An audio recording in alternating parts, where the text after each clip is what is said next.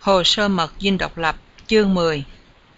San Clemente và Watergate. Phó Tổng thống Agnew tới viếng Sài Gòn ngay sau khi ký kết Hiệp định Paris như Nixon đã hứa, nhưng ông ta chỉ cam kết một phần những lời hứa hẹn của Nixon mà thôi. Nhắc lại rằng trong lá thư gửi Thiệu ngày 17 tháng Giêng 1973, Nixon nói sẽ gửi PTT Agnew sang Sài Gòn để công khai hóa những cam kết của Hoa Kỳ, gồm 3 điều. Một là Hoa Kỳ công nhận chính phủ Việt Nam Cộng Hòa là chính phủ duy nhất hợp pháp tại miền Nam Việt Nam. Thứ hai, Hoa Kỳ không chấp nhận bất cứ một quân đội ngoại quốc nào ở lại miền Nam Việt Nam. Và điều 3, quan trọng hơn hết, Hoa Kỳ sẽ phản ứng mãnh liệt nếu có vi phạm đình chiến. Ngoài ra, Hoa Kỳ sẽ tiếp tục viện trợ quân sự và kinh tế cho Việt Nam Cộng Hòa. Khi đến phi trường Tân Sơn Nhất, ngày 30 tháng Giêng 1973, Agnew nhắc lại việc Hoa Kỳ tiếp tục ủng hộ Việt Nam Cộng Hòa, nhưng đã cẩn thận tránh nói đến phản ứng của Hoa Kỳ một khi Bắc Việt tiếp tục gây hấn. Agnew ba hoa về những cam kết tổng quát của Hoa Kỳ và hết lòng tán dương Thiệu, nhưng cả ngoài công khai lẫn trong những buổi họp riêng đã không đả động đến mối quan tâm hay phản ứng của Hoa Kỳ đối với việc tái gây hấn của Bắc Việt. Agnew chỉ nói đến những điểm đã được Kissinger và Bộ Tham mưu soạn sẵn để tránh tuyên bố công khai về việc tái dội bom trong trường hợp Bắc Việt vi phạm đình chiến. Trên thực tế, chỉ trong một tuần lễ sau ngày đình chiến, Bắc Việt đã trắng trợn vi phạm bằng cách đưa quân và tiếp liệu vào miền Nam qua đường mòn Hồ Chí Minh. Không ảnh và điện tín khẩn của đệ thất không đoàn của tướng John Vô đã tới tấp gửi về Washington từ căn cứ Nakhon Phanom, Thái Lan. Thiệu kể lại, khi Agnew tới, ông ta chỉ nói đến 2 điều cam kết đầu mà không đả động đến điều 3 là điều quan trọng nhất. Tôi đã bắt đầu nghi ngờ Hoa Kỳ từ lúc đó. Thiệu muốn gặp Nixon ngay để buộc ông này phải công bố những bảo đảm của Hoa Kỳ như đã hứa trong những bức mật thư gửi cho ông. Thiệu biết phải tìm cách huy động sự ủng hộ của Hoa Kỳ sau khi bản hiệp định đã được ký kết. John Necropole, cố vấn của Kissinger về vấn đề Việt Nam, tháp tùng Agnew qua Sài Gòn. Trong một buổi họp, Necropole kéo nhã ra ngoài nói nhỏ: "Tôi lấy làm tiếc vì những điều xảy ra mấy tháng trước đây. Chúng tôi biết không thể gây áp lực với các ông được, và bây giờ phải làm tất cả những gì có thể làm được để giữ lời hứa." Tiếp tục công việc chống đối với phong trào phản chiến Mỹ, Hưng viết một phiếu trình dài gửi Tổng thống Thiệu, nêu lên tầm quan trọng của việc phải gây thiện cảm với dư luận và báo chí Hoa Kỳ sau khi Hoa Kỳ đã rút hết quân ra khỏi miền Nam. Anh cũng báo động cho Thiệu biết rằng sự ủng hộ của Việt Nam Cộng Hòa ở Hoa Kỳ đang nhạt dần, nhất là khi tù binh Mỹ được thả. Hưng đề nghị lập một phòng thông tin ở Washington để trình bày quan điểm của Việt Nam Cộng Hòa. Anh cũng giải thích rằng phần đông người Hoa Kỳ coi mặt trận giải phóng và chính phủ cách mạng lâm thời của Việt Cộng như là một phong trào thuần túy miền Nam, chứ không phải bù nhìn của Hà Nội. Đa số người Hoa Kỳ coi chiến tranh Việt Nam là một cuộc nội chiến, chứ không phải là cuộc xâm lăng từ ngoài vào. Do đó, họ cho giải pháp liên hiệp là giải pháp công bằng nhất để giải quyết những dị biệt của đôi bên. Hưng lý luận, nếu Đảng Cộng Hòa và Dân Chủ ở Mỹ liên hiệp với nhau về một vấn đề chia rẽ nội bộ thì là một điều tốt. Dân chúng Hoa Kỳ không hiểu rằng ở Việt Nam, liên hiệp với Cộng sản là một bản án tử hình. Hưng cũng nhắc Thiệu rằng Hồ Chí Minh tuy đã chết từ năm 1969, vẫn còn được nhiều người Mỹ coi như một lãnh tụ quốc gia sau thời hậu chiến, chứ không phải là một lãnh tụ cộng sản với âm mưu thôn tính Đông Dương. Quan điểm của Mỹ là muốn thấy Việt Nam trở thành một quốc gia theo kiểu Yugoslavia và Hồ được ví như thống chế Tito của Nam Tư. Một lãnh tụ cộng sản có tinh thần độc lập. Ngay sau khi Hồ chết, người ta vẫn cho rằng Bắc Việt sẽ giữ được thế quân bình giữa Nga Xô và Trung Cộng. Hưng cũng nhắc cho Thiệu nhớ rằng ở Hoa Kỳ, công luận là quyền hành của nhân dân. Công luận có thể làm thay đổi chính sách quốc gia. Ta không thể để dư luận hiểu lầm mãi về vấn đề Việt Nam. Nếu để vậy, kể là mất hết. Thiệu đồng ý cho Hưng lựa chọn nhân viên và địa điểm để thành lập một phòng thông tin của Việt Nam Cộng Hòa tại Washington và điều hành cơ quan này với hàng phó đại sứ. Hưng tiến hành chương trình đã định như thuyết trình và tranh luận với giới đại học và báo chí, đưa ra những lập luận bác bỏ những phê bình không có lợi cho Việt Nam Cộng Hòa. Văn phòng này đặt ở Roslyn, Virginia, trông ra phía sông Potomac và đài kỷ niệm Lincoln. Ưu tiên số 1 của Hưng lúc bấy giờ là thách thức nhóm phản chiến đang rêu rao rằng chiến tranh Việt Nam là một cuộc nội chiến và mặt trận giải phóng là phong trào thuần túy Việt Nam và độc lập đối với Bắc Việt. Một tháng sau khi ký hiệp định, Hưng hay tin ông Thiệu sắp sang Hoa Kỳ để gặp Nixon và Hưng có dịp gặp ông ta. Phần thưởng thực sự của Thiệu khi bằng lòng ký bản hiệp định là lời hứa của Nixon mời Thiệu sang Saint Clement để có dịp công khai công nhận sự hợp tác và cam kết của Hoa Kỳ đối với Việt Nam Cộng Hòa. Lời hứa đã lâu, nhưng Thiệu chính thức được mời vào ngày 3 tháng 4. Thiệu ra chỉ thị cho Tòa đại sứ Việt Nam Cộng Hòa phải coi chuyến công du này thật quan trọng. Thiệu cử một phái đoàn tiền phong sang Washington để hoạch định chương trình cho ông ở Saint Clement và thủ đô Washington. Hàng không Việt Nam phải thuê một chiếc máy bay Boeing 707 của Pan American, sơn cờ Việt Nam để tăng gia uy tín và chủ quyền quốc gia.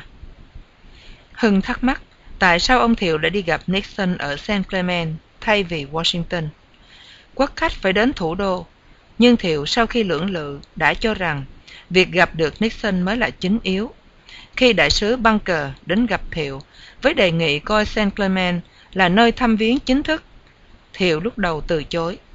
Là nguyên thủ quốc gia, ông ta muốn thăm viếng Hoa Kỳ với đầy đủ nghi lễ quốc khách, chứ không muốn chỉ coi đây là một hội nghị thượng đỉnh hay cuộc thăm viếng có tính cách riêng tư. Nghi lễ quốc khách rất phức tạp. Tiện nghi ở Saint Clement không cách gì bằng thủ đô được. Thiệu sẽ không được đón tiếp trọng thể như ở Washington. Tuy nhiên, đại sứ Phượng cũng điều đình để Tổng thống Thiệu được đón tiếp như một vị quốc khách ở Saint Clement. Một hàng dàn danh dự thủy quân lục chiến đón chào khi Thiệu tới. Bữa tiệc cho Nixon khoản đãi ở tư dinh Casa Pacifica được coi là quốc tiệc, mặc dầu chỉ vẻn vẹn có 12 người tham dự. Lý do đưa ra là không đủ chỗ ngồi. Phái đoàn Việt Nam muốn khoản đãi lại bữa tiệc ở khách sạn Century Plaza tại Los Angeles, nhưng bị từ chối vì lý do an ninh. Thực ra, Kissinger có viết trong hồi ký của ông là trên thực tế, họ sợ biểu tình và không đủ số người dự tiệc. Khi ngày thăm viếng cận kề, vụ Watergate vỡ lở lớn hơn. Washington tăng gia bối rối vì phát giác có nhiều nhân vật cao cấp trong chính quyền nhúng tay vào việc che chở cho vụ ăn cắp tài liệu của Hội đồng Trung ương, Đảng Dân Chủ ở khách sạn Watergate. Ngày 29 tháng 3, Nixon buộc phải bãi bỏ đặc quyền hành pháp cho vụ điều tra này. Tối hôm đó, Nixon lên đài truyền hình ngỏ lời đón mừng toán tù binh Mỹ cuối cùng được thả về. Đây là lần đầu tiên sau 12 năm không còn bóng dáng người lính Mỹ trên dải đất Việt Nam. Vấn đề hơn 2.000 người Mỹ mất tích ở Đông Dương vẫn chưa giải quyết xong. Cùng dịp đó, Nixon khuyến cáo Bắc Việt về những vụ vi phạm nhưng tuyệt nhiên không đả động đến việc trả đũa. Ngày hôm sau, trước khi Nixon rời Washington đi Saint Clement, phát ngôn viên Ziegler công bố danh sách những nhân vật tòa Bạch Ốc sẵn sàng cộng tác trong vụ điều tra Watergate nếu được gọi tới. Chuyến công du của Thiệu có thể được ví như một đoạn phim ngừng lại giây lát trước khi những biến cố chính xảy ra. Những xúc động vì cuộc chiến tranh Việt Nam chưa dịu xuống hẳn lại trỗi dậy mạnh mẽ hơn vì vụ Watergate. Chuyến viếng thăm của Thiệu chỉ làm Nixon bối rối thêm. Trong cuốn hồi ký, Nixon chỉ ghi cuộc thăm viếng này vỏn vẹn có 8 dòng, ghi nhận mối quan tâm của Thiệu về những vi phạm trắng trợn của Cộng sản. Ông viết, tôi chia sẻ hoàn toàn với ông Thiệu về mối lo ngại đó, và tôi cam đoan với ông là chúng ta sẽ không tha thứ mọi hành động đe dọa Việt Nam Cộng Hòa. Ông ta ngỏ ý biết ơn, và tôi biết là ông ta lo ngại vụ Watergate sẽ không cho tôi hành động đắc lực ở ngoại quốc nữa. Lễ đón tiếp Thiệu được diễn ra trong khu vực biệt lập của tư dinh Casa Pacifica.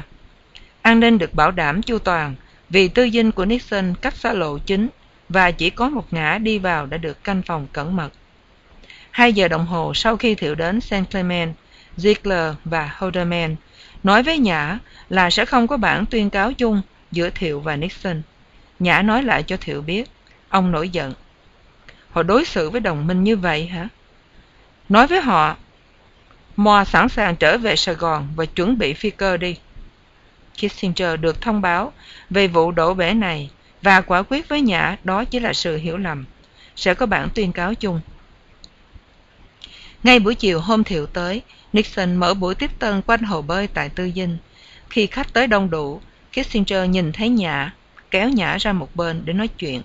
Sau lời chào hỏi, nụ cười của Kissinger biến mất trên môi, nhìn thẳng vào mắt Nhã và nói, quá khứ đã ở sau lưng chúng ta. Tôi thấy rằng trong việc điều đình với Bắc Việt, tôi đi quá nhanh, và đó là một sự nhầm lẫn. Nhã ngạc nhiên vì lời nói mềm dẻo của Kissinger sau nhiều lần gặp gỡ gay go ở Sài Gòn. Nhã trả lời, tôi có thể có một số tiền lớn lao nếu tôi tiết lộ cho báo chí biết rằng Kissinger đã làm lỗi lầm hồi tháng 10 năm ngoái. Kissinger cười lớn. Tôi biết là ông sẽ không làm như vậy. Kissinger có vẻ đã thay đổi. Tất cả những vẻ ác cảm, phẫn nộ trong những lần họp ở Sài Gòn hồi tháng 10 năm ngoái hình như đã biến mất. Ông Thiệu đã chịu ký vào bản hiệp định. Và bây giờ, Kissinger chỉ muốn buổi họp giữa Nixon và Thiệu được êm đẹp. Trong buổi tiếp tân, Thiệu và Ngoại trưởng William Rogers đang trò chuyện thì Kissinger đến. Rogers nói đùa. Bây giờ thì bản hiệp định đã ký rồi. Anh Henry có thể lại hôn một người đàn bà nổi tiếng ở Paris, bà Bình đó. Roger muốn nói đến Nguyễn Thị Bình, người đàn bà ngoại trưởng ương ngạnh của chính phủ cách mạng lâm thời Việt Cộng. Kissinger biến sắc mặt, lẳng lặng quay đi. Trong bữa cơm chiều, ông Thiệu cố nhá miếng bít tết dày cộm khó tiêu, nhưng cũng cố ăn hết để khỏi phụ lòng chủ nhân. Về sau này, Thiệu nghe được chuyện Nixon bị báo chí chỉ trích vì đãi Thiệu bít tết, trong khi giá thịt bò leo thang. Thiệu phàn nàn riêng với những người thân cận về bữa ăn, và nói rằng ông ta muốn ăn cá chứ đâu muốn ăn thịt, mà rồi còn bị chỉ trích. Tuy nhiên, phái đoàn tiên phong của Sài Gòn đã không được hỏi ý kiến trước về thực đơn trong bữa tiệc. Về sau có câu chuyện khôi hài đen về bữa ăn này là Nixon vừa mới ra lệnh không cho lên giá thịt, thì lại bắt Thiệu ăn một bữa cơm thịt đắt tiền mà không đếm xỉa gì đến khẩu vị của ông này cả. Một lần nữa, chứng tỏ người Hoa Kỳ muốn làm gì thì cứ làm. Đây là câu chuyện nhỏ nhặt, nhưng cũng làm cho Thiệu phiền lòng không ít. Trong những buổi họp riêng, Nixon nhắc lại những lời cam kết trong thư và hứa hẹn về phản ứng của Hoa Kỳ một khi bản hiệp định bị vi phạm. Ông cựu đại sứ Bùi Diễm, người có mặt ở St. Clement, có nhớ lại lời nói của Nixon hồi đó. Bản tuyên cáo chung sau lần họp này nhấn mạnh đến viện trợ của Hoa Kỳ và phát triển kinh tế của Việt Nam Cộng Hòa, và chỉ nói là sẽ phản ứng mạnh mẽ, chống vi phạm đình chiến. Chữ phản ứng, reaction, có thể hiểu là phản ứng ngoại giao, bằng lời nói, vân vân. Nixon đã không nhắc đến một cách công khai những lời lẽ đã viết trong 2 lá thư ngày 14 tháng 1, 1972 và ngày 5 tháng Giêng 1973, cam kết Hoa Kỳ sẽ mang toàn lực trả đũa một cách mau lẹ và ác liệt. Thiệu không hiểu nổi tầm quan trọng của vụ Watergate vì ông ta cho rằng đó là những vấn đề nhỏ nhoi, không thể vì đó mà Nixon từ chức được. Thiệu tuy lo ngại, nhưng vẫn tin tưởng. Ông ta kể như sau. Lẽ dĩ nhiên là ông Nixon có lời cam kết với tôi và có tuyên cáo chung, nhưng trong những buổi họp, ông ta có vẻ lo ngại và lơ là. Tôi cho là vì Tổng thống Hoa Kỳ có toàn quyền sử dụng không lực để làm tròn những cam kết của Hoa Kỳ. Đó là điều tối thiểu tôi yêu cầu và là điều dễ làm nhất cho Nixon. Luật quyền lâm chiến là cấm dội bom mãi sau này mới có. Nếu nó có trước thì tôi đã nghi ngờ lời hứa hẹn của Nixon. Tôi chỉ yêu cầu những điều tối thiểu, chứ không đòi hỏi Hoa Kỳ phải dội bom nguyên tử xuống Hà Nội. Điểm đặc biệt của lần viếng thăm này là buổi tiếp tân của Ronald Reagan, thống đốc California, ở khách sạn Beverly, Wilshire. Ông Thiệu tiếp đãi Reagan nồng hậu, khi ông này thăm viếng Sài Gòn. Ông Thiệu tặng Reagan một cái ngà voi và nói đùa với Reagan là một ngày nào đó Reagan sẽ lên voi, mặc dầu hồi đó Thiệu không ngờ Reagan có thể lên nắm ghế tổng thống Hoa Kỳ. Nixon và Kissinger có vẻ mập mờ và ngượng ngập, còn Reagan thì vồn vã và thẳng thắn. Thiệu nhớ lại, tôi cảm thấy ông ta thành thật và có thiện cảm với Việt Nam Cộng Hòa. Buổi tiệc hôm đó, có mặt hai tài tử Sasa Gabor và John Wayne.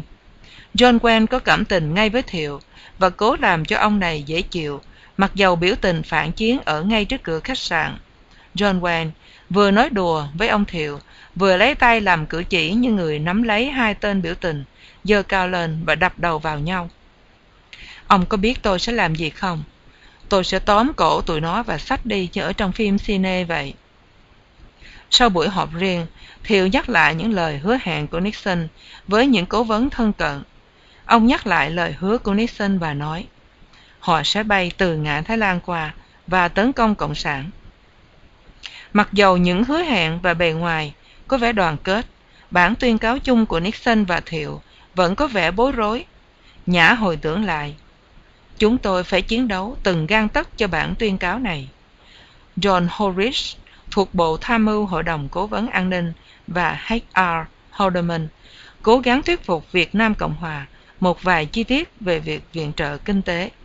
Họ cho rằng Tổng thống Hoa Kỳ không thể đạt Quốc hội trước những việc đã rồi được. Nhưng bên phía Việt Nam Cộng Hòa muốn Nixon phải hứa hẹn trước. Cuối cùng, còn vài phút trước khi trình bày với báo chí, phía Hoa Kỳ nhượng bộ. Đến giờ ông Thiệu khởi hành đi Washington, Nixon đưa tiễn ra sân bay trực thăng để ra phi trường. Thiệu nhớ lại hôm đó, hồn vía Nixon như để ở đâu đâu. Trực thăng vừa cất cánh, Nixon đã quay gót trở lại và vội vã đi vào nhà. Thiệu nhớ lại những lần trước gặp Nixon ở Sài Gòn năm 1969 hoặc ở Midway, lễ nghi tiễn biệt dài lê thê. Trên máy bay đi Washington, Thiệu có vẻ hài lòng về cuộc thăm viếng Saint Clement. Lộ vẻ vui mừng nhất là khi trưởng ban nghi lễ Henry Cato rót champagne và tặng bánh sinh nhật cho Thiệu. Thiệu được Phó Tổng thống Agnew đón tiếp ở phi trường Andrew. Chỉ có một nhân viên chính phủ là Tổng trưởng Lao động tháp tùng Agnew. Ai cũng tìm cớ thoái thác. Kissinger mô tả buổi thăm viếng của Thiệu như sau. Buổi lễ chẳng có gì đáng hãnh diện cả. Đó là một kinh nghiệm thật sượng sùng. Thiệu được mời ngụ tại Blair House. Tòa đại sứ Việt Nam mở tiếp tân trọng thể ở Washington Hilton. Tổng trưởng Tài chánh Hà Xuân Trừng trình bày những vấn đề kinh tế cho Hưng nghe. Thiệu có mang theo một mớ những bài nghiên cứu và mô thức kinh tế để chứng tỏ rằng chính phủ Việt Nam Cộng Hòa cũng sẵn sàng tổ chức thiết kế những chương trình kinh tế, cải cách thuế khóa, xuất cảng, lao động, v.v. Dự phóng đến 1980 sẽ tiết giảm viện trợ kinh tế Hoa Kỳ xuống 100 triệu mỗi năm. Hưng cảm thấy khích lệ vì những chương trình này và tự hỏi biết đâu hội nghị Saint Clement chẳng mở đầu cho một kỷ nguyên mới. Hưng nóng lòng gặp Thiệu để dò phản ứng về buổi gặp gỡ với Nixon. Anh gặp Thiệu trong buổi tiếp tân của tòa đại sứ. Thiệu đón tiếp vồn vã và nói muốn gặp Hưng. Nhưng anh đợi mãi không thấy có điện thoại. Cho đến ngày cuối cùng vẫn không nhận được tin tức gì. Hưng tỉnh dậy lúc nửa đêm, nghĩ rằng có lẽ ông Tổng thống quá bận, không tiếp được mình, và hôm sau ông đã phải lên đường trở về nước. Sáng hôm sau, Hưng dậy chạy bộ như thường lệ. 7 giờ rưỡi sáng, sau bữa điểm tâm, anh mang con đi gửi trước khi đi làm. Ra tới xe, anh lại quên chìa khóa. Lúc chạy vô nhà lấy chìa khóa, thì anh nghe thấy tiếng chuông điện thoại reo.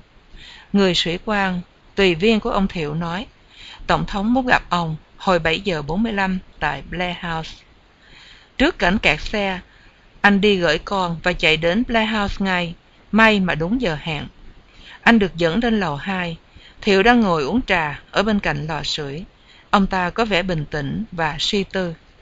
Hưng chưa gặp Thiệu riêng kể từ khi công cuộc tranh đấu cho bản hiệp định Paris bị thất bại. Hai người bàn về ý định của Hoa Kỳ và tương lai của Việt Nam Cộng Hòa trong bầu không khí xúc động. Thiệu cho biết, sở dĩ ông chưa chấp nhận ngân quỹ cho phòng thông tin ở Washington vì Bộ Thông tin, Ngoại giao và Văn phòng Thủ tướng đang tranh nhau quyền kiểm soát cơ quan này, Thiệu hay có tính chần chừ mỗi khi gặp phải những tranh chấp trong nội bộ. Thiệu cảm ơn Hưng về công tác đối ngoại ở Washington. Thiệu hỏi Hưng đã nghe bản tuyên cáo chưa? Hưng gật đầu. Thiệu lắc đầu suy tư, tỏ vẻ không mấy hài lòng về hứa hẹn của Hoa Kỳ trong vấn đề viện trợ kinh tế và quân sự. Thiệu nói, đã đến lúc phải Việt Nam hóa cả về kinh tế nữa. Hưng hỏi, tương lai của chúng ta sẽ ra sao? Thiệu đáp, tình thế khó khăn nhưng cũng chưa hẳn là tuyệt vọng. Anh có thể làm gì giúp được không? Hưng đáp, thưa Tổng thống, mặt trận Washington sẽ quan trọng vô cùng cho chúng ta trong những năm sắp tới. Tôi nhận thấy có hai trường hợp.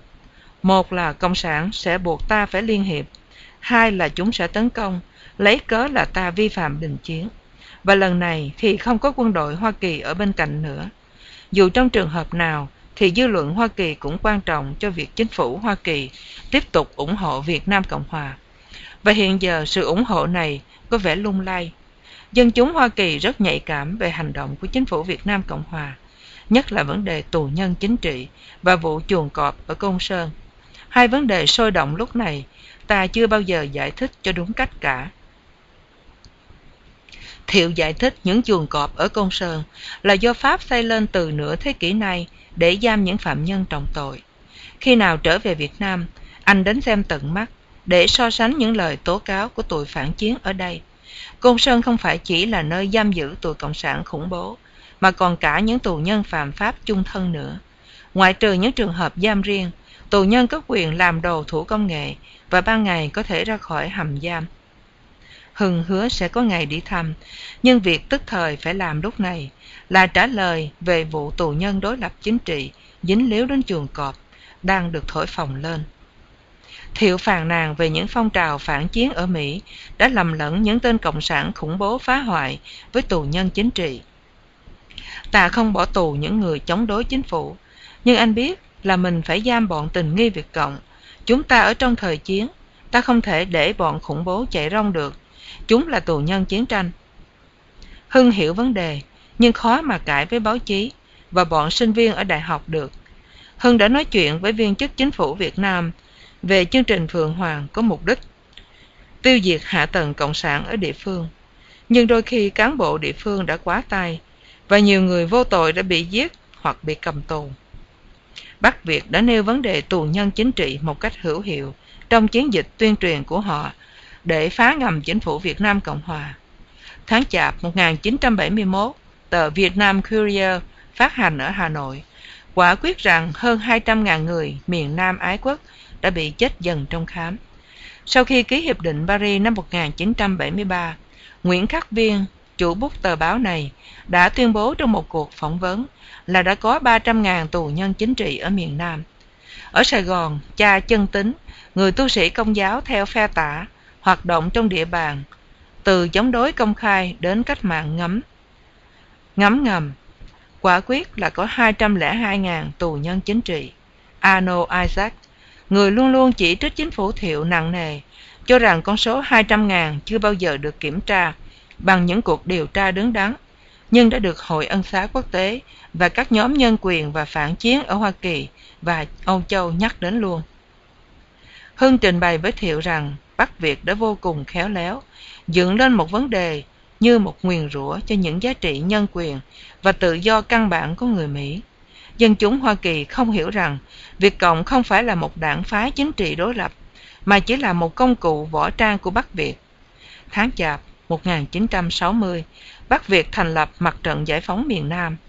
Chúng đã thành công trong việc làm cho mặt trận này có vẻ như là một phong trào thuần túy miền Nam. Phong trào đó có bao gồm luật sư, bác sĩ và giới trí thức chống đối ông Diệm và sau này chống đối ông Thiệu. Một số những người này chỉ vì ngây thơ nên cho rằng họ là thành phần của một mặt trận dân tộc đoàn kết không cộng sản, thường gọi là lực lượng thứ ba. Nhưng trên thực tế, họ hoàn toàn bị chi phối bởi Hà Nội. Khi Bắc Việt chiếm được miền Nam, chính phủ cách mạng lâm thời thoát thai từ Mặt trận Giải phóng miền Nam bị giải tán trong vòng 6 tháng. Hưng nói với ông Thiệu rằng, mặc dù Mặt trận Giải phóng là con cờ của Hà Nội, nhưng ở Hoa Kỳ, nó vẫn được coi là một đoàn thể chống đối chính trị hợp pháp. Do đó, khi một tên Việt Cộng bị bắt, dưới con mắt thế giới, hắn là một tù nhân chính trị. Đối với Việt Nam Cộng Hòa, vì hiến pháp đã đặt đảng Cộng sản ra ngoài pháp luật, nên tên Việt Cộng đó là một tội phạm. Trên dư luận quốc tế, vấn đề tù nhân chính trị đã được Bắc Việt nêu lên để gán tội cho Thiệu là một tay độc tài áp chế.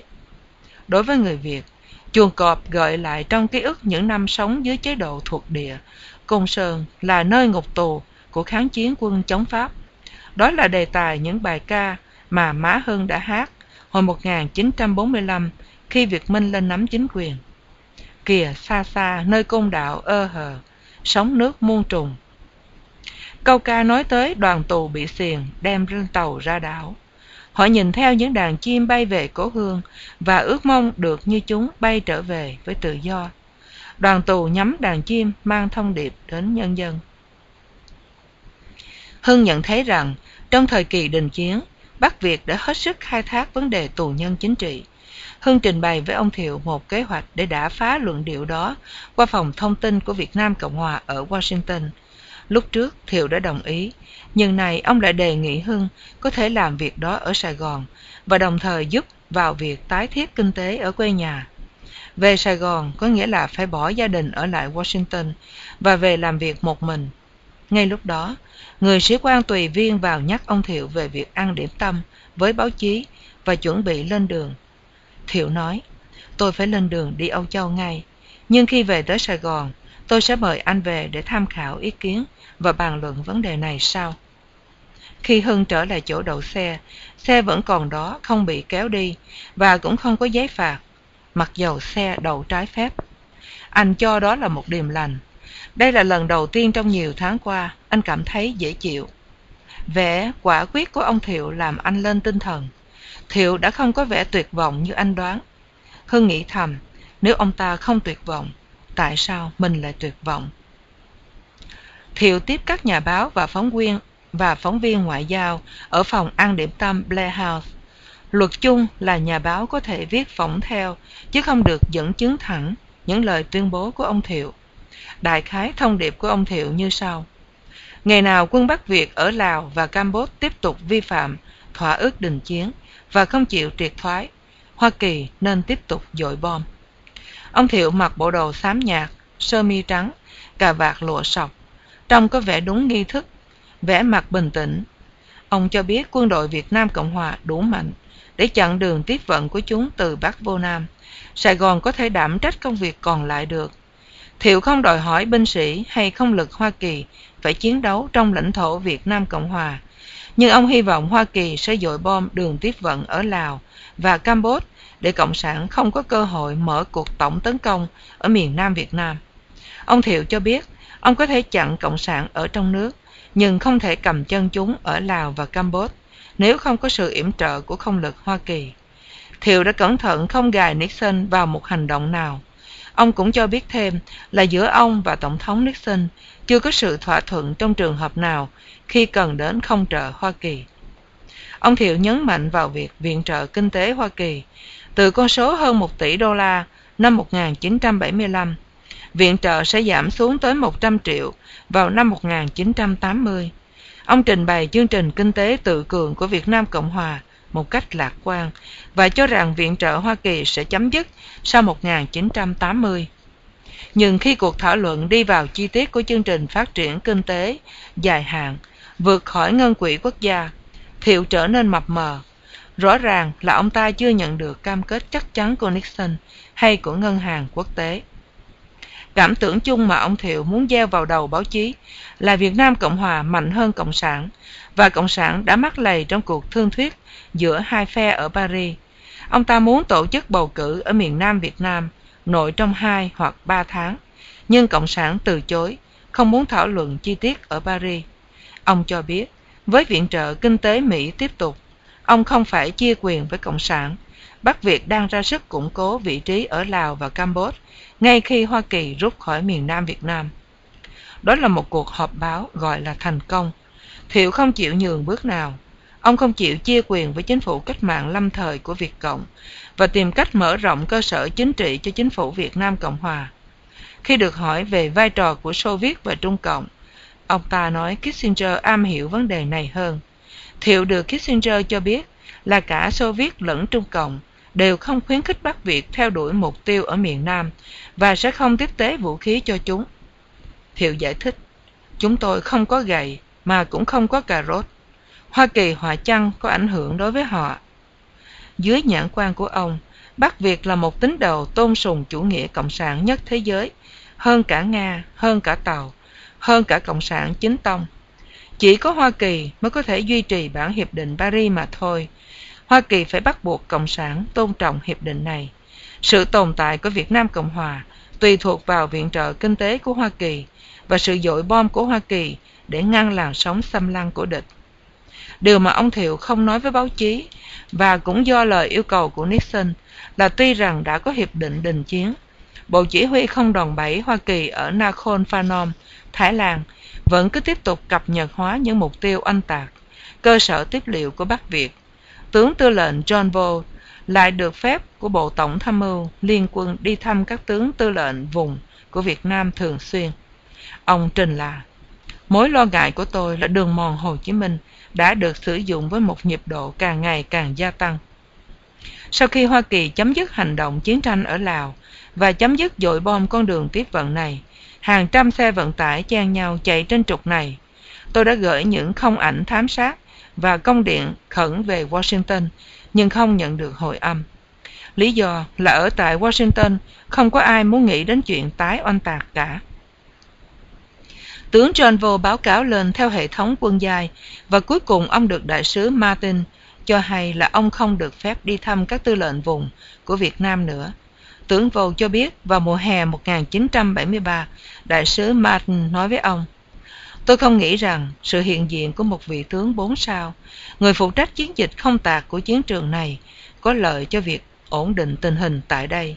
Do đó, ông chỉ được trở lại xứ này nếu có lệnh của tôi.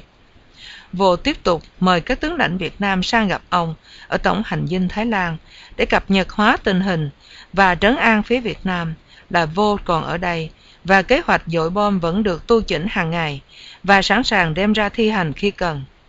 Một trong những người hay được mời đi đến Tổng hành dinh của tướng Vô là tướng trưởng. Tất cả những tư lệnh vùng khi thấy Vô nói thế đều tin tưởng là Mỹ vẫn còn sẵn sàng yểm trợ Việt Nam Cộng Hòa bằng không lực.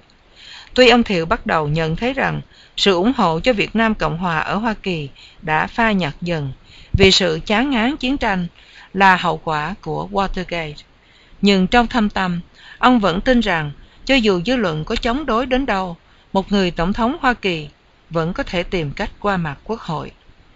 Sau này, Thiệu nói riêng với Hưng là lúc đó ông ta cảm thấy Nixon có thể vượt qua được những khó khăn và sẽ giữ lời hứa. Hành động của 5 vị tổng thống kế tiếp chứng tỏ rằng Hoa Kỳ nói và giữ lời hứa.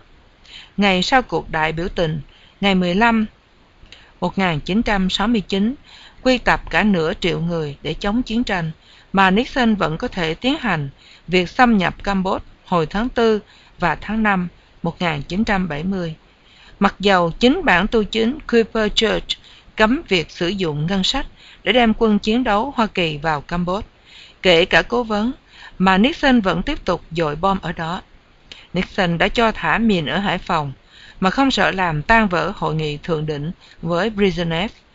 Lần dội bom vào dịp lễ Giáng sinh đã bị dư luận quốc tế lên án gắt gao, thế mà Nixon nhất quyết làm cho đến khi Bắc Việt chịu ngồi vào bàn hội nghị. Phía Việt Nam vẫn cho rằng Nixon là tổng tư lệnh quân đội Hoa Kỳ, nên có thể lấy quyết định một khi tình hình quân sự đòi hỏi phải dùng quân đội, mặc dù có sự phản đối của Quốc hội và nhân dân. Tuy nhiên, điều nhận thức của Thiệu khác hẳn với thực tại ở Washington. Một khi tù binh Mỹ đã được phóng thích, Việt Nam không còn ở danh sách ưu tiên của chính sách ngoại giao Hoa Kỳ nữa. Cả nước đều muốn quên cơn ác mộng chiến tranh, và hình ảnh Việt Nam mờ nhạt dần. Phụ tá Thứ trưởng Ngoại giao William Sullivan tóm tắt quan điểm của chính quyền Mỹ một cách nửa đùa nửa thật như sau: chúng tôi hy vọng rằng Đông Dương sẽ lui vào chỗ của nó trong bóng tối, và nó xứng đáng được như vậy. Saint Clement là trạm dừng chân của ông Thiệu trước khi ông rời khỏi trọng tâm chú ý của Hoa Kỳ. Kissinger thì bận rộn với chương trình năm của Âu Châu, tức năm 1973, và những kế hoạch mới để đem hòa bình đến cho Trung Đông. Ở nhiệm kỳ 2, Kissinger nhất quyết phục hưng lại thế quân bình giữa các cường quốc. Thế quân bình trước đây đã bị rung chuyển bởi chiến tranh Việt Nam.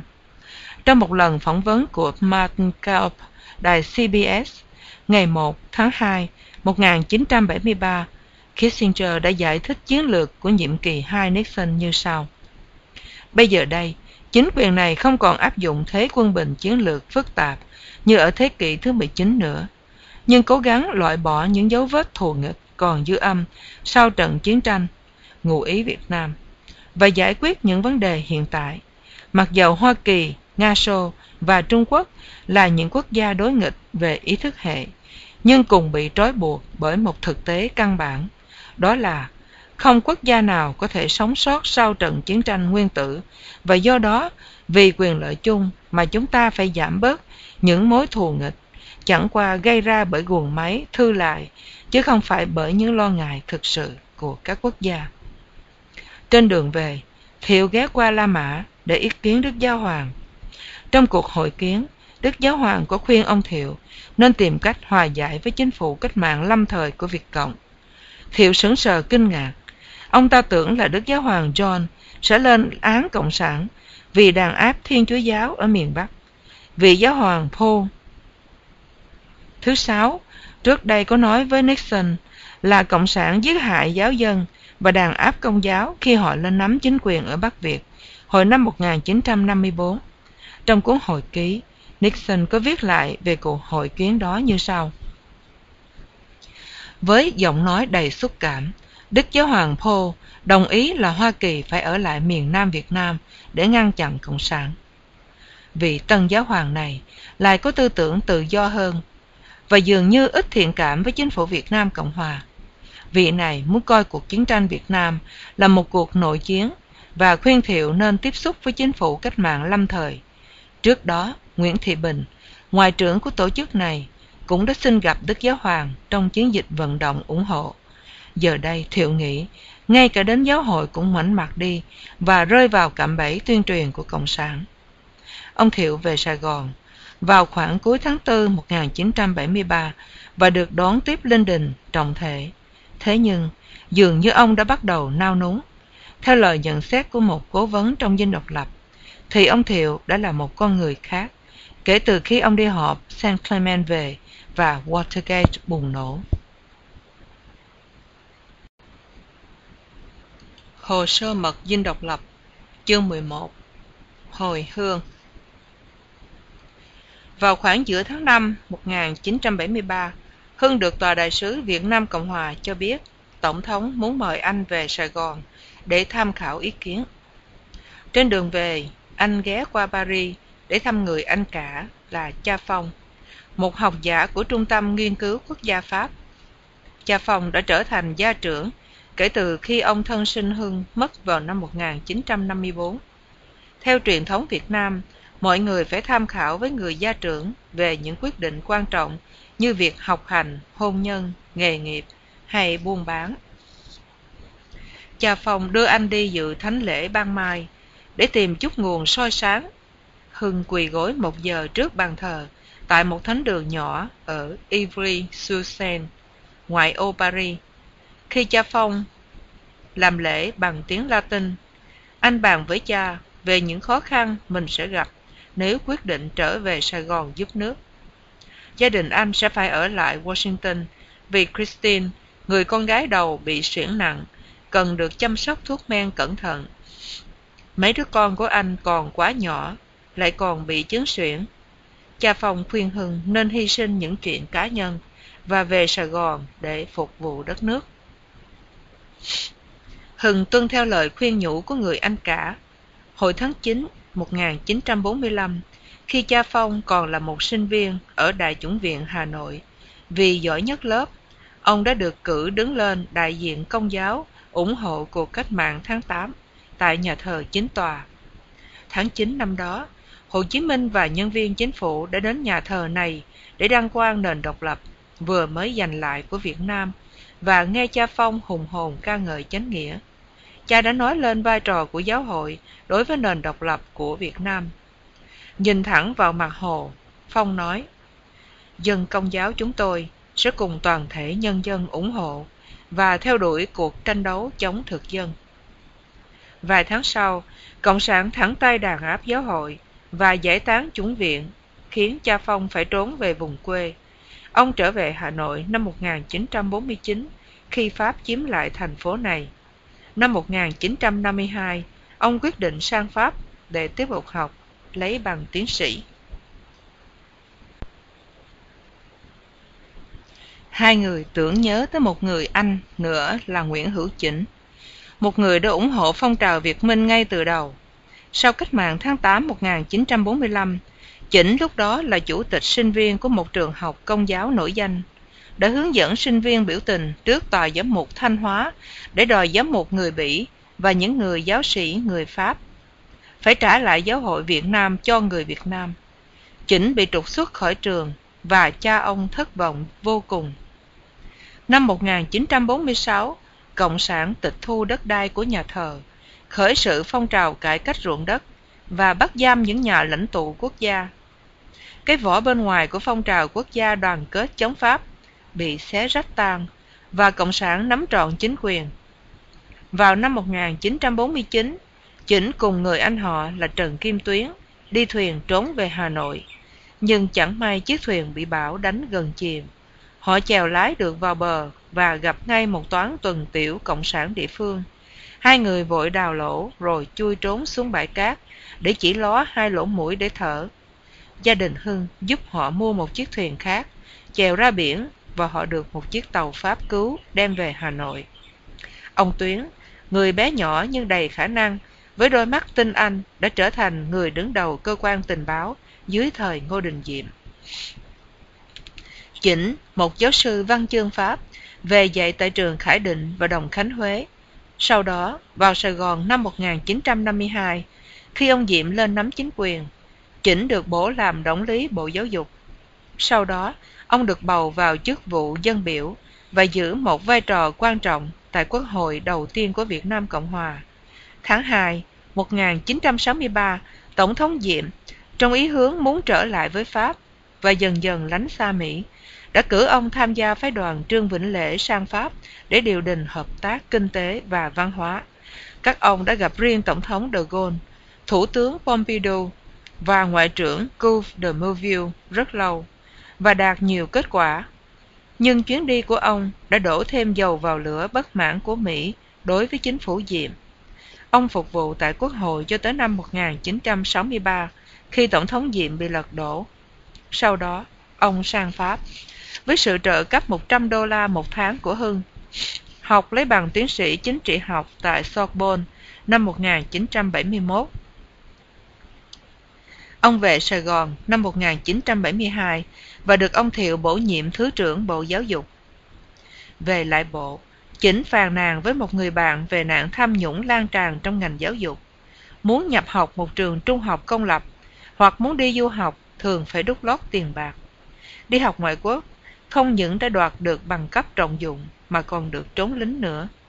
Chỉnh muốn chống lại nạn tham nhũng đó bằng cách thành lập một hội đồng hàng tháng họp để duyệt xét đơn xin du học. Mỗi đơn xin phải niêm phong và chỉ được mở trước hội đồng.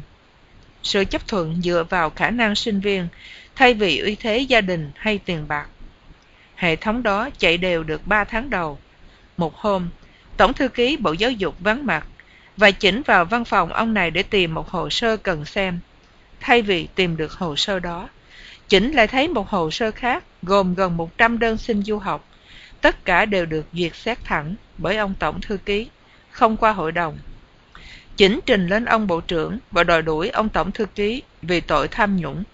Ông Bộ trưởng cười và nói, khi ta có một chỗ ngồi trên ghế, ta nên nhấc chân lên, khoanh chân lại và đừng nhìn xuống dưới, để mặc cho lũ chuột nó chạy. Chỉnh thất vọng vô cùng. Mùa thu năm 1972, ông qua đời sau một trận cúm trầm trọng. Nhiều người, kể cả gia đình ông, đã đặt nghi vấn về cái chết của ông. Hưng về Sài Gòn cuối tháng 5 1973. Thành phố trông có vẻ yên tĩnh khác thường. Phi trường Tân Sơn Nhất không còn rộn rịp máy bay lên xuống yểm trợ cho chiến tranh như những lần trước Hưng về Sài Gòn. Không còn đại bác chớp sáng trong đêm.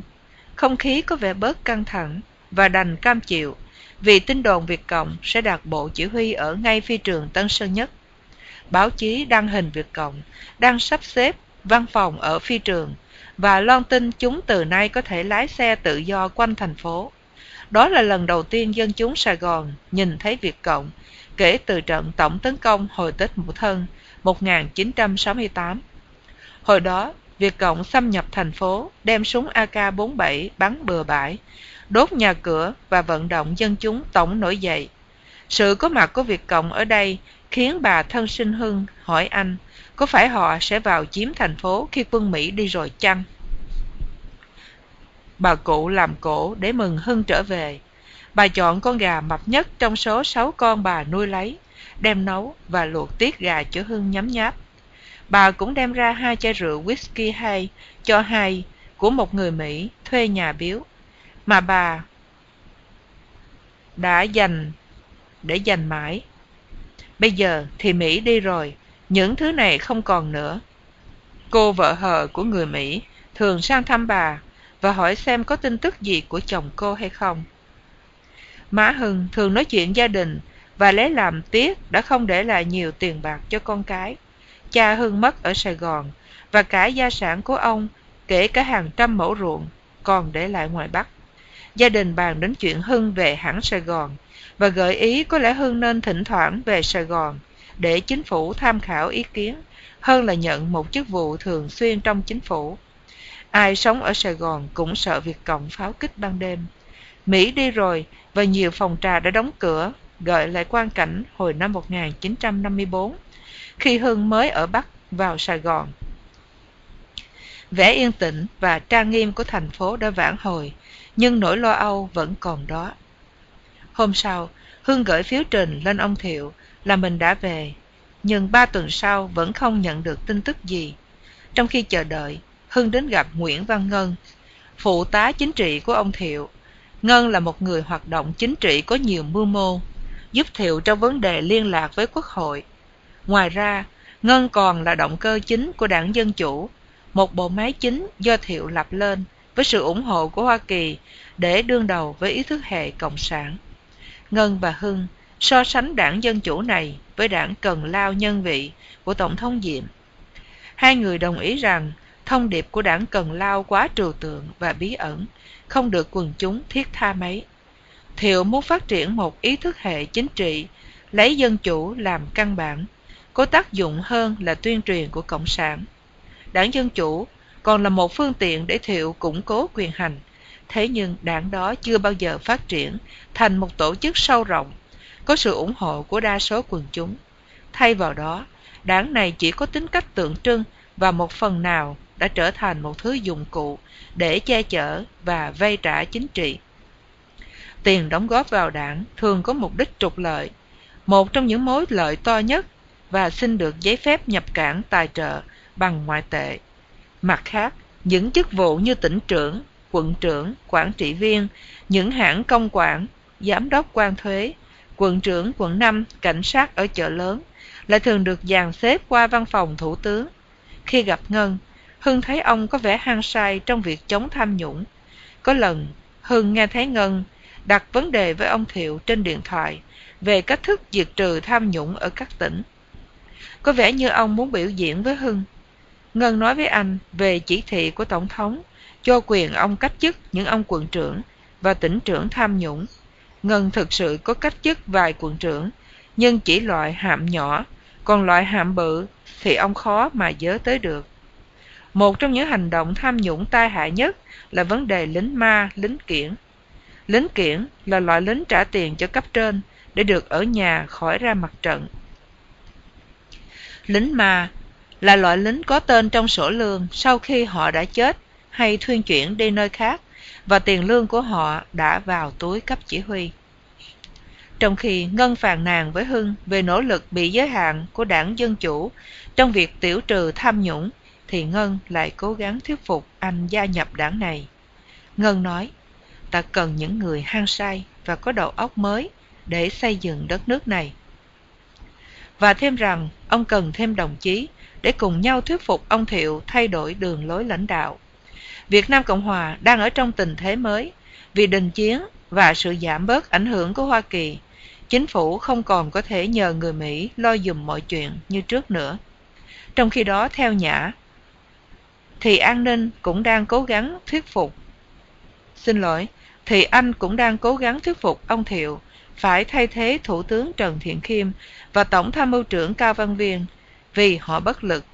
Nhưng ông Thiệu do dự không muốn làm. Cả hai ông đều là đại tướng và là những phần tử trung thành. Nếu thay họ, Thiệu sợ có thể mất chỗ đứng. Nhã phàn nàn với Thiệu vì chính phủ bị bao vây bởi tinh thần quan lại mới, nên không làm được gì cả. Lại nữa, từ bao năm qua, lớp người lãnh đạo cũ đã quá quen thói ỷ lại vào Mỹ, để Mỹ làm hết từ vấn đề dân sự tới kinh tế, quân sự. Ngân tin tưởng rằng đảng Dân Chủ sẽ nắm vai trò quan trọng trong việc xây dựng một lớp cán bộ mới. Ngân giải thích với Hưng, miền Nam Việt Nam cần một tổ chức chính trị mạnh mẽ để đương đầu với Cộng sản Bắc Việt. Dân chủ Hoa Kỳ là một khái niệm mù mờ chẳng ai hiểu được cả. Ta phải xây dựng đảng Dân Chủ để truyền bá tư tưởng và định chế dân chủ một cách bình dân, mong quần chúng có thể thông hiểu được. Thấy Ngân tha thiết, Hưng phát biểu, tôi đồng ý với anh. Từ lâu tôi vẫn nghĩ rằng phải Việt Nam hóa nền dân chủ, phải trả lại quyền hành cho dân chúng bằng cách là đẩy mạnh ý tưởng phép vua thua lệ làng. Ta có thể xây dựng dân chủ bằng cách đặt nặng việc dân chúng tham gia vào chính trị ở cấp làng, xã, và phải làm cả hai mặt, vừa chống cộng, vừa xây dựng dân chủ. Vì nếu chỉ chống cộng không thôi thì không hữu hiệu. Người miền Nam không có kinh nghiệm cay đắng về cộng sản như người Bắc, nên không nhìn thấy hiểm họa cộng sản như mình chiếu phóng. Ngân thuyết phục, anh là một giáo sư và một lý thuyết gia tốt, anh nên tham gia. Hưng cãi lại, mình là một chuyên viên chứ không phải chính trị gia. Nhưng sau nhiều lần thảo luận với Ngân, Hưng ngã theo ý ông. Ngân lý luận, bây giờ anh đã về Sài Gòn làm việc cho chính phủ thì anh phải là một phần tử của một cơ chế chính trị để có hậu thuẫn và có thể làm việc đắc lực chứ. Các bạn đang nghe truyện từ diễn đàn của thư viện audio.net. Đây là nơi cung cấp truyện audio với đầy đủ các thể loại. Các bạn có thể vào thư viện audio tải truyện về nghe miễn phí và xin đừng sử dụng vào mục đích Hưng cố liên kết tinh thần dân chủ Hoa Kỳ với văn hóa Việt Nam. Sau nhiều năm ở Hoa Kỳ, anh đã hiểu được phần nào guồng máy dân chủ phức tạp. Bây giờ, đến lúc phải phối hợp những điểm tốt của dân chủ với truyền thống Việt Nam. Hưng nói chuyện với Ngân về kinh nghiệm của mình hồi năm 1955 khi còn là một sinh viên. Hồi đó Chỉnh, là anh ruột Hưng, đang làm việc cho Tổng thống Diệm. Trong cuộc trưng cầu dân Ý lựa chọn giữa Ngô Đình Diệm và cựu Hoàng Bảo Đại, Hưng đã được cử tới khu định cư đồng bào Công giáo di cư ở phía Bắc Sài Gòn để cổ động bầu phiếu cho Ngô Đình Diệm. Công tác đầu tiên là phải thuyết phục dân chúng tham gia bầu cử. Hưng đã mượn 2 cuốn phim tài liệu về canh nông và đời sống Mỹ ở phòng thông tin Hoa Kỳ để chiếu làm mồi cho dân chúng tới xem và vận động họ. Hưng mượn tiền để dành Tết của người chị, thuê một cái máy điện để chiếu phim. Dân khu định cư này ở cách Sài Gòn 30 dặm về phía Bắc, chưa bao giờ được xem phim có âm thanh cả, vì khu này không có điện. Chiếc máy điện nổ vang rền thắp sáng trưng 3 bóng đèn, làm sân nhà thờ thêm tưng bừng và cung cấp điện cho chiếc máy phóng thanh cầm tay đã có tác dụng mạnh. Dân làng tụ tập để xem phim trong bầu không khí vui vẻ, nhộn nhịp, và Hưng cất tiếng. Trước khi chiếu phim, tôi xin thông báo một việc quan trọng để cả làng cùng rõ. Chúng ta sẽ bầu vị tổng thống thay thế Hoàng đế Bảo Đại. Dân chúng dường như không hiểu lời nói đó. Một bà già kính cẩn nói với Hưng, thưa ông, tổng thống là gì vậy? Đối với đám dân này, Bảo Đại vẫn là vị hoàng đế. Họ ngạc nhiên khi nghe Hưng nói đến tổng thống, danh từ mới chỉ người lãnh đạo Việt Nam. Bà già nói tiếp với vẻ ngạc nhiên. Tôi mà làm sao chọn hoàng đế được? Ngày xưa chỉ nhìn mặt ngài, ta đã có thể bị phạt rồi. Hưng tiếp tục giải thích rằng, dưới chế độ Ngô Đình Diệm, ta có quyền chọn một nhân vật cai trị mới, gọi là tổng thống. Bằng lối giải thích giản dị, Hưng cố nói cho dân làng biết phân biệt chế độ cũ và chế độ mới. Ngày xưa, quyền vua là thiên mệnh, ở trên trời ban xuống. Ngày nay, quyền là của nhân dân, và cứ thế, Hưng đã lái buổi nói chuyện vào việc phân biệt Ngô Đình Diệm, không phải với Bảo Đại, mà là với Hồ Chí Minh. Dân làng cho là nếu bầu cho Ngô Đình Diệm là được ở lại miền Nam và hưởng sự trù phú của thế giới tự do, như cuốn phim mô tả, gạo Louisiana, khoai tây Idaho, lợn gà Kansas, trâu bò Texas. Phiếu cụ Diệm màu đỏ, tượng trưng cho sự may mắn, đã thắng thế rõ ràng. Lá phiếu màu xanh lá cây của Bảo Đại, tượng trưng cho sự bất hạnh. Trên đường xây dựng dân chủ, Hưng nghĩ rằng Bắc Việt có lợi điểm hơn. Họ giải thích rằng chủ nghĩa cộng sản sẽ loại trừ địa chủ và tư bản để giúp người nghèo, lấy ruộng đất của người giàu cho người nghèo. Ai nghe cũng có thể hiểu được. Hưng nghĩ cách làm sao để chủ nghĩa dân chủ trở nên hấp dẫn hơn đối với người Việt Nam. Làm sao có thể giải thích được rằng quyền hành là từ dưới đi lên, từ sự thỏa thuận của người bị trị trao cho người trị nước ở bên trên. Anh nghĩ tư tưởng dân chủ Hoa Kỳ có thể cũng phù hợp với truyền thống Việt Nam, nhưng quan niệm rằng quyền hành là do một khế ước xã hội như kiểu Rousseau là một quan niệm xa lạ đối với người Việt. Có lẽ dân chủ hiểu theo nghĩa bình quyền trước pháp luật sẽ hấp dẫn hơn. Nó phù hợp với quan niệm tứ hải giai huynh đệ của Phật giáo và quan niệm mọi người đều là con chúa của Công giáo. Người dân phải thay đổi lối suy nghĩ cũ và áp dụng lối mới. Trên dưới, không ai có quyền vi phạm luật lệ cả. Theo truyền thống Việt Nam, người có tiền thường hay có đặc quyền và có thể mua được luật lệ. Nhiều khi chỉ nhắc tới tên của một thượng cấp cũng đã có thể gây ảnh hưởng được rồi. Một trong những câu chuyện pha trò ưng ý của ông Thiệu trong lúc trà dư tửu hậu với các tổng bộ trưởng là câu chuyện một mệnh phụ lái xe quá tốc độ bị cảnh sát chặn lại. Bà ta vội vã nói phải vô dinh gấp để ăn trưa với tổng thống và được thả cho đi. Lẽ dĩ nhiên bà này chẳng bao giờ đến dinh độc lập cả. Một buổi chiều chủ nhật, ngay khi vừa được bổ nhiệm tổng trưởng, Hưng lái xe Toyota riêng của anh để đưa gia đình ra vùng quê chơi. Người cận vệ đi xe Honda theo sau. Khi đến cầu, cảnh sát thấy xe tư nhân, chặn lại để thu thuế cầu. Anh đang móc túi trả tiền, thì người cận vệ phóng xe tới hỏi cảnh sát. Anh làm gì đó? Tôi thu thuế cho chính phủ. Người cận vệ chỉ vô xe. Chính phủ đây chứ còn đâu nữa. Ổng đó, ổng đó. Người cảnh sát đứng thẳng người chào và làm hiệu để xe đi qua. Nhưng Hưng vẫn cứ nộp thuế và chào lại người cảnh sát. Về tới nhà, anh phải khéo léo giải thích cho lính cận vệ biết rằng tất cả mọi người đều phải nạp tiền thuế qua cầu. Mọi người đều bình đẳng trước pháp luật. Hàng ngàn năm bị tàu đô hộ và 80 năm dưới chế độ Tây đã làm cho người Việt Nam bị đè ép và bị gài vô những hệ thống đặc ân và đặc quyền. Nền dân chủ Mỹ nhấn mạnh vào quyền cá nhân, nhưng Hưng nghĩ phải nhấn mạnh cả bổn phận công dân nữa. Quan niệm về bổn phận quân thần phu phụ, phụ tử là căn bản cho giá trị Việt Nam, bắt nguồn từ truyền thống Khổng Tử. Quyền công dân là một quan niệm xa lạ đối với người Việt Nam. Người Việt ngạc nhiên tại sao người Mỹ quá xúc động trước câu nói của Tổng thống Kennedy trong ngày lễ nhậm chức. Đừng hỏi những gì quốc gia làm được cho mình, phải hỏi mình làm gì được cho quốc gia. Theo anh, câu nói đó hàm ý đừng hỏi về quyền lợi cá nhân của mình, mà phải nghĩ đến bổn phận công dân trước đã. Đó chẳng qua là tiêu chuẩn thông thường ở Á Đông. Ngân tán thành ý tưởng của Hưng và hứa cho Hưng một tương lai sáng lạng trong đảng Dân Chủ.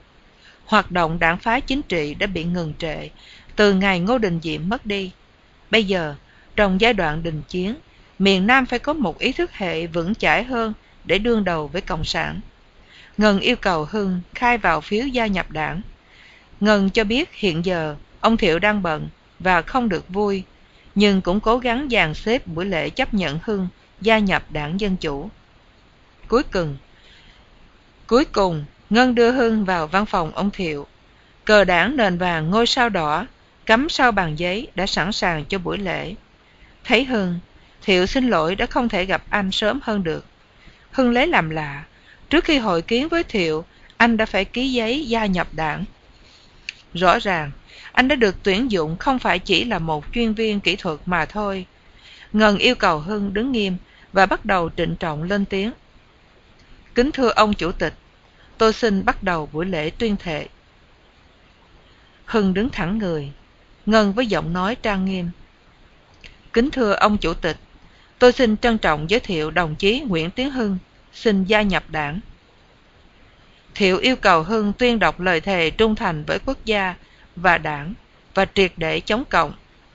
Hưng chấp nhận. Thiệu nói, tôi chính thức chấp nhận đồng chí gia nhập đảng. Ngày sau buổi lễ, ông Thiệu đã nhận báo cáo đầy đủ về tin tức cuối cùng từ Paris. Thiệu tỏ vẻ lo ngại về những khó khăn của đại sứ Việt Nam đối với Kissinger. 4 tháng sau khi ký hiệp định Paris, Sài Gòn và Washington vẫn còn tranh chấp về những điều khoản trong bản hiệp định đó. Từ cuối tháng 5, Việt Nam Cộng Hòa đã gặp nhiều khó khăn ở Paris với Kissinger, và tại Dinh Độc Lập, nhiều người đã nhạo báng Kissinger là ông tiến sĩ Do Thái, với giọng bài trừ Do Thái, lấy Kissinger là một mẫu người tiêu biểu. Ngày 5 tháng 6, Thiệu gọi Hưng vào văn phòng để bàn luận về vai trò của Hưng trong chính phủ. Vẻ lạc quan của Thiệu khi Hưng gặp ông ở nhà khách Blair House, Washington đã biến mất. Thiệu tỏ vẻ ưu tư, lo ngại khi Hưng trình bày kế hoạch thông tin ở Washington. Thiệu nói, hãy xếp chuyện phòng thông tin lại. Tôi cần một kinh tế gia ngay, vì anh chưa quen với guồng máy chính trị ở Sài Gòn. Tốt hơn hết là tôi cử anh vào chức vụ phụ tá đặc trách về tái thiết kinh tế cho tôi. Thiệu nói có được nghe Ngân kể lại ý kiến của Hưng về việc xây dựng lại guồng máy chính quyền tại miền Nam. Hưng cảm thấy tinh thần và trách nhiệm nặng nề và nói với Thiệu, tuy anh sẵn sàng phục vụ quốc gia, nhưng anh cần vài ngày để bàn chuyện này với gia đình. Khi anh đề cập vấn đề thì gia đình lại khuyên anh đừng về Việt Nam. Người anh rể nói, nếu chú ở Hoa Kỳ, có ngày chú còn cứu được gia đình. Nếu chú ở đây, có ngày gia đình phải cứu chú. Hưng nghĩ ngợi về quyết định của mình.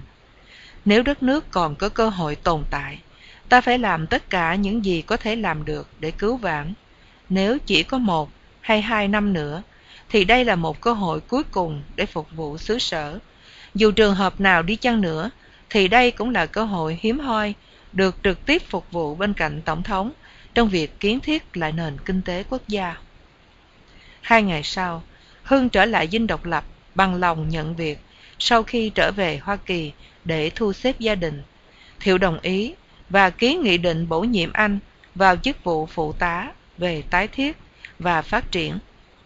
Thiệu mời Hưng ở lại Dinh dùng cơm buổi tối và tỏ vẻ rất cảm kích về lòng yêu nước và những đóng góp của anh trong mấy năm qua, cũng như những kế hoạch phục hồi kinh tế. Anh được xếp vào hàng đại sứ trong chuyến trở về Washington và quay về lại Sài Gòn. Vì trong chức vụ mới, lương anh chỉ tương đương với $250 một tháng.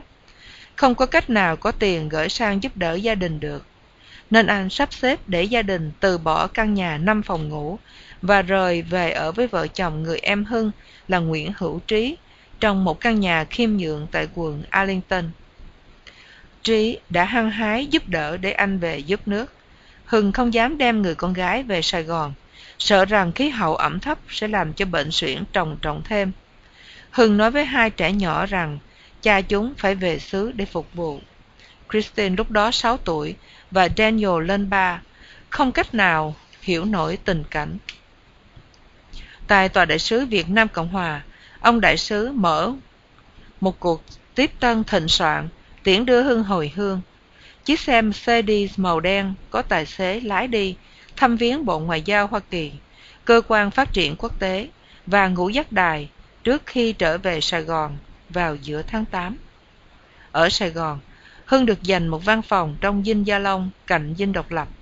Trước đây là phòng làm việc của ông Ngô Đình Nhu, sau đó là bàn giấy của ông Thiệu lúc ông này làm chủ tịch Hội đồng Quân nhân hồi 1965. Hưng đã được chọn chỗ cho văn phòng làm việc và bạn bè anh khuyên nên lấy một phòng nhỏ trong Dinh Độc Lập, cạnh Thiệu. Tuy nhiên, anh lại thích lối kiến trúc nghệ thuật cổ xưa của Dinh Gia Long, do người Pháp xây, đồ đạc toàn bằng gỗ mung hay sơn mài và những chiếc bình sứ cổ.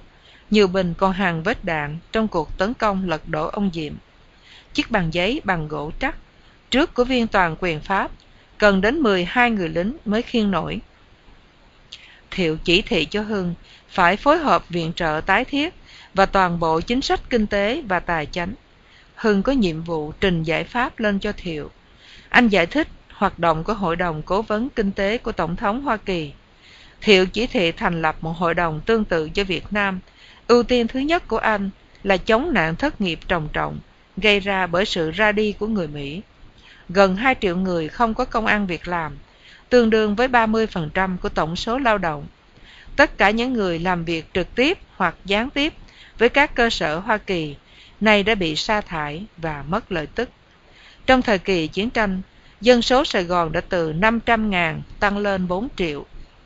Một khi dân đã định cư ở Sài Gòn, đa số không muốn trở về nguyên quán nữa, dù bị thất nghiệp. Khi quân đội Hoa Kỳ còn ở Việt Nam, nền kinh tế đã có một mức thịnh vượng quá sức tưởng tượng. Chính Hưng đã nhìn thấy những tờ giấy bạc $100 lần đầu tiên vào năm 1971 trên chuyến máy bay từ Mỹ về Sài Gòn, do một hành khách ngồi bên cạnh mang ra đếm. Ở Sài Gòn, giấy $100 hồi đó đã không hiếm. Người Mỹ dùng nó để cho gái và trả tiền thuê nhà. Hơn nửa triệu người Mỹ, mỗi người trung bình tiêu $400 hoặc $500 một năm cho những dịch vụ hàng ngày của họ. Bỗng trong chốc lát, những đồng đô la đó biến mất. Là một kinh tế gia, Hưng nhìn thấy ảnh hưởng kinh tế trầm trọng của việc này. Mỗi đồng đô la của Mỹ không tiêu nữa, làm lợi tức bị mất mát đi tới 2-3 đồng. Hưng hết sức ủng hộ và thúc đẩy các chương trình canh nông của các bạn đồng nghiệp nhằm thu hút nhân công mà không phải đầu tư lớn. Khẩu hiệu người cày có ruộng được đẩy mạnh. Tuy nhiên, chương trình tái thiết vừa khởi sự thì Cộng sản đã bắt đầu hoành hành khắp nơi để phá hủy. Chúng bắt đầu đặt mìn trên những trục lộ chính và gây rối loạn tại những khu vực vựa gạo của Việt Nam. Để cản trở việc tiếp tế gạo cho Sài Gòn, chúng đặt mìn và bắn xẻ xe vận tải trên quốc lộ 4 với mục đích cô lập Sài Gòn. Giá gạo bắt đầu tăng vọt từ mùa thu 73 vì khan hiếm. Chính phủ phải dồn hết nỗ lực để tiếp tế gạo cho quân đội và dân chúng đô thị trong thời gian này. Vấn đề gạo trở nên đề tài số 1 trong các buổi họp nội các, chiếm hết bao nhiêu thời giờ cần thiết cho các vấn đề quan trọng khác. Hưng được nếm mùi vị hành chánh khi định bổ nhiệm một người bạn học thời trung học là Cung Tiến vào bộ tham mưu của anh. Cung Tiến đã du học về ngành kinh tế từ Úc và Anh. Tiến cũng là một nhà soạn nhạc và chuyển ngữ nhiều tác phẩm nổi tiếng ngoại quốc sang tiếng Việt. Đề nghị bổ nhiệm bị văn phòng phụ tá an ninh phủ tổng thống khước từ, với lý do Tiến là phần tử thiên tả. Hưng phản đối và trình lên Tổng thống Thiệu. Thiệu quyết định ngược lại phòng an ninh. Sau này, Hưng dò hỏi mới biết rằng đề nghị bổ nhiệm bị khước từ vì trong hồ sơ cũ của Tiến có ghi là Tiến đã dịch sách Nga. Đó là cuốn Một ngày trong cuộc đời của Ivan Denisovich của Solzhenitsyn mà anh dịch từ tiếng Anh sang tiếng Việt. Quyển truyện mô tả đời sống trong cải tạo Xô Viết, nói lên một cách hùng hồn và cảm động sự thắng thế của tâm hồn con người trước chủ nghĩa cộng sản. Nhưng phòng an ninh chỉ biết đó là cuốn sách của người Nga và tác giả hiện sống tại Nga. Solzhenitsyn bị trục xuất khỏi Nga năm 1974. Viên phụ tá an ninh, tướng Đặng Văn Quang, nhớ mãi câu chuyện qua mặt của Hưng và bắt đầu bóng gió, gọi Hưng là ông giáo sư Hoa Kỳ trước mặt Thiệu, ám chỉ Hưng là nhân viên CIA. Thật là mỉa mai, vì Thiệu thừa biết Quang là thông tín viên của CIA nằm vùng trong dinh độc lập. Hưng bắt đầu tham dự những buổi họp trong dinh. Anh nhận ra rằng những vấn đề kinh tế tuy khẩn cấp nhưng không ưu tiên bằng vấn đề bắt Việt vi phạm lệnh ngưng chiến. Hưng soạn phiếu trình thẳng lên ông Thiệu. Phiếu trình có 3 loại ưu tiên: thượng khẩn, khẩn và thường. Nếu thượng khẩn, ông Thiệu sẽ gặp hoặc xét nội trong 24 giờ. Khẩn thì vài ba ngày, nếu thường thì trong vòng 2 tuần lễ. Mỗi thứ Tư có buổi họp nội các với thủ tướng, thường kéo dài cả ngày. Trong gần 2 năm trời, Hưng tham dự hội đồng nội các. Anh không thấy có lấy một buổi nào được hoàn toàn dành ra để bàn định chiến lược quốc phòng.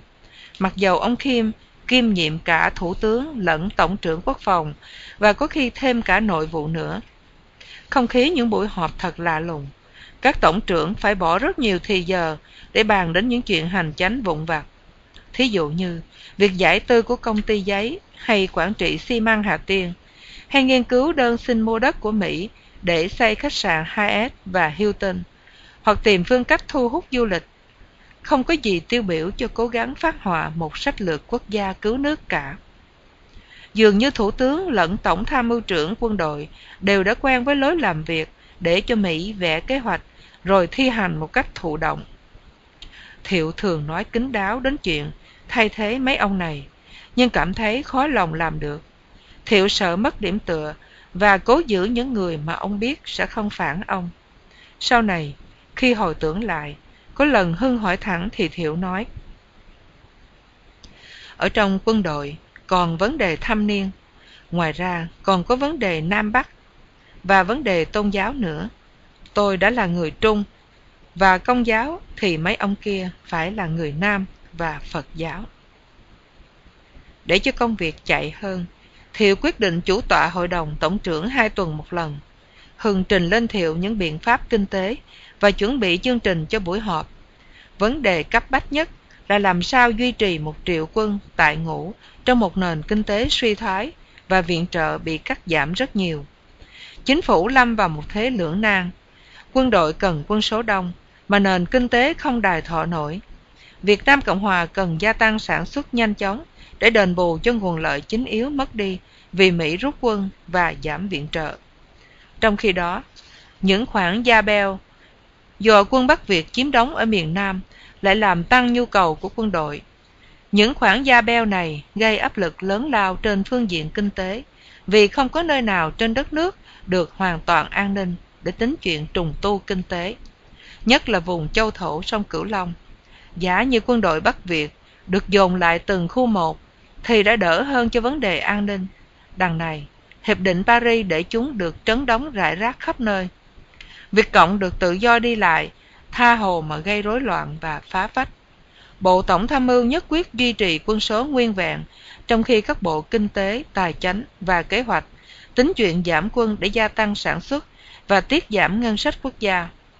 Các bộ cho rằng hậu cần quân đội có thể chiết giảm trước. Quân đội Hoa Kỳ thường bị chỉ trích là đã có một cái đuôi dài. Cứ một người lính đánh giặc thì có 5 người yểm trợ. Quân đội Việt Nam Cộng Hòa đã theo hệt công thức đó, bởi vậy nên phải giảm số quân yểm trợ xuống. Thiệu bị chẹt ở thế đứng giữa. Bộ Tổng tham mưu phê bình các ông kinh tế, cho rằng các ông này quá ngây thơ. Hưng cố chứng minh rằng giảm một số quân không thực sự cần thiết ở hậu cần là điều bắt buộc trong tình trạng kinh tế hiện nay.